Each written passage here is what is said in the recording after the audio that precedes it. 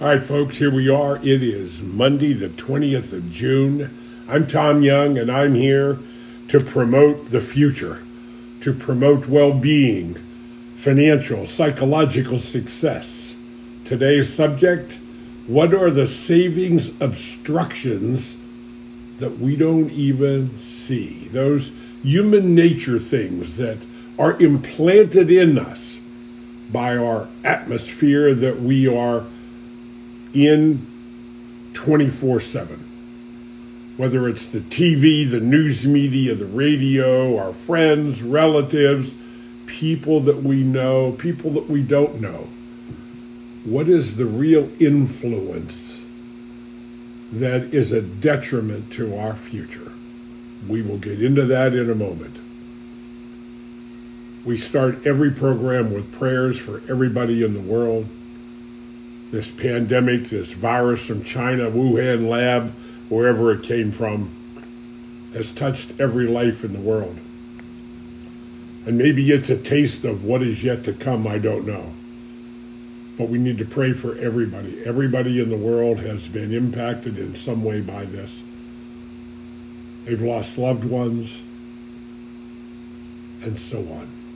So we pray for everyone, from the deepest jungles of the Amazon to the deserts of Saudi Arabia and Siberia.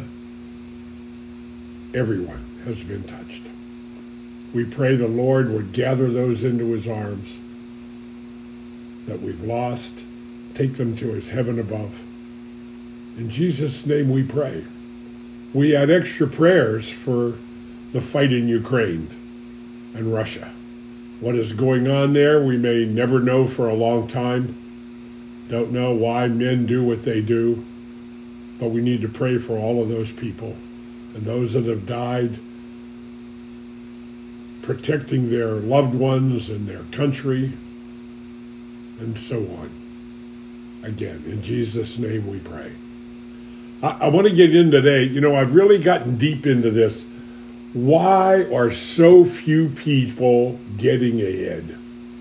I've talked about the 100-man story, 100-woman story, whatever you want to do it, the 100-person story, to be politically correct. And the Ivy League colleges followed these young people from age 25 to 65 over a 40-year span of time.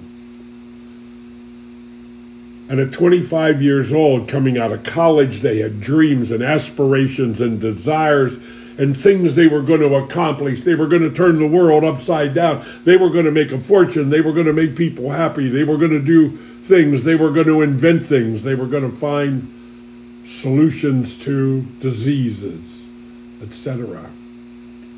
But all of a sudden, 40 years later, at age 65, they go back and they interview these folks.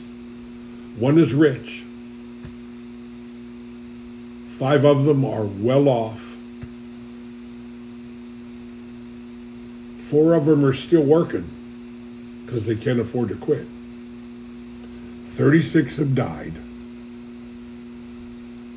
And 54 of them are totally dependent on government welfare, churches. They cannot make it and survive on their own.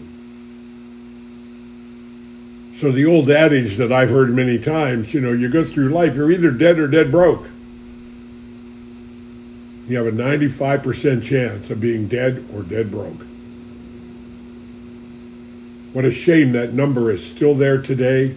In my 47-year career of what I do, it is still the same.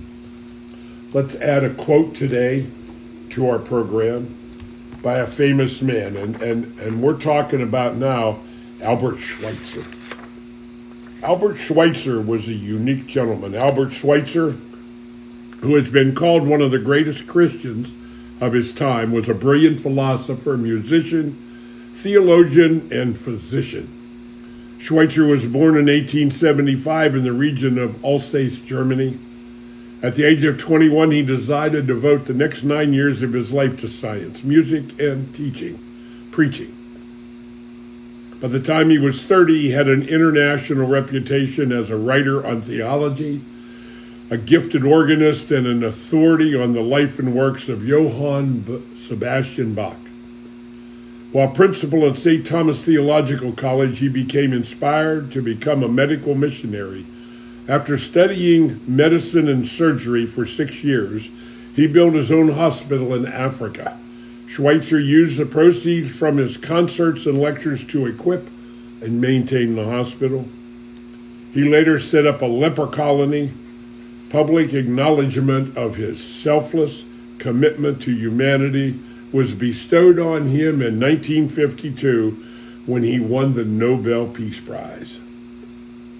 A quote from Albert Schweitzer: "Success is not the key to happiness. Happiness is the key to success. If you love what you're doing, you will be successful." You know, that is so appropriate today to what we're talking about on here today. Because I meet so many people, they trudge along every day. They literally detest and hate what they do. And I tell people, you need to find something you love to do and pursue it. Because you will have more success doing things you love to do than anything else. I love what I do. I love the impact that I see that it has on people. Not everybody follows me. Not everybody listens to me. I understand that. And that's never going to change, but I see the results after 47 years. I truly see the results of people that have been with me for 20, 25, 30, 35 years and beyond. I have a few clients that have been with me for 45, 46 years since I started in this financial services business way back. They are still clients today. I still communicate with them. They still rely on me for help and information and coaching. So today I want to get into this psychology, these obstructions. You know, when we think, we have to step back. And I want to talk about, first off, our atmosphere. You know, the atmosphere is you walk around with a cloud around you. You know, why do ladies put on perfume, and why do men put on smelly aftershave and all those kind of things? Because we all have a natural atmosphere odor. It's called BO. we all carry that around. If you don't bathe often enough, it becomes very pungent and profound.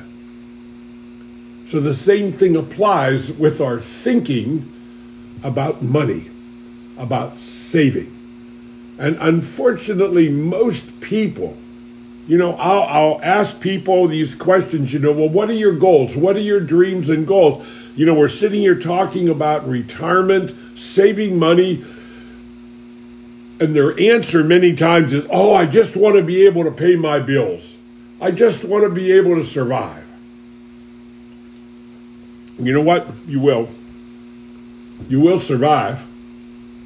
I never knew anybody that actually died because they had a lack of money. But maybe they willed themselves to death. A few people commit suicide and do that. But this atmosphere that we are in is created by the blending of atmospheres of those around us, by the blending of atmospheres of those we listen to on the news media, those we listen to as politicians. Our atmosphere, our mix, our ingredient list, so to speak, of our bowl of atmosphere, you know, like making a cake. If you were making a cake and you had all the ingredients in, and somehow, some way, one little drop of kerosene got into that batch, just one little drop out of the whole bowl of cake batter now, when you got done cooking that cake and you went to eat it, you would know that one drop of kerosene had entered that cake batter. You would know it. I'm sure of it. The same thing applies to when we're trying to save. We're trying to set a goal for our future, something realistic, and but at the same time exciting and rejuvenating. That's really what goals are about. Dreams are dreams, but dreams only become a reality when you put a time limit on accomplishing and acquiring a dream. That's when you set a goal. You write down your goal. You break it into increments, whether it's weekly, monthly, yearly, or whatever. You break it down as much as you have to, and then you lay out the actions, the things that you have to do to accomplish that goal. And then when you get all of that done, you look at and you think, well, what are the objections? What are the obstructions that I'm going to face, that I have to overcome, the obstacles that I have to overcome in order to move forward with my goals and my planning? Well, when we talk about the psychology of savings, the savings psychology, the obstacles that prevent us from saving money. Number one is ourselves. And that's going to be our topic tomorrow. This week on Wednesday. Tomorrow's the radio show at WBVP-WMBA on Facebook. It will be projected live there. I will also project it live on my Facebook page, the Family Money Farm Group. So we will be live at 9:10 a.m. Eastern Daylight Time tomorrow morning from 9:10 a.m. to 10 a.m. You want to tune in because it's going to be a great, great evolving thoughts of the obstacles of savings and how to overcome those things that prevent us from getting ahead.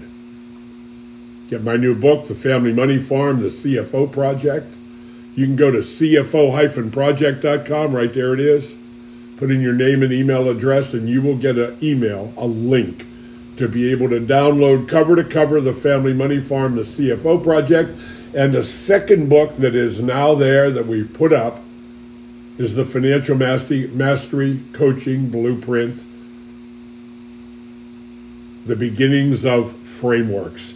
The framework for you to build a framework. When you build a house, you frame the house first. Everything has to be framed. So we framework everything. We framework your savings. We framework your debt.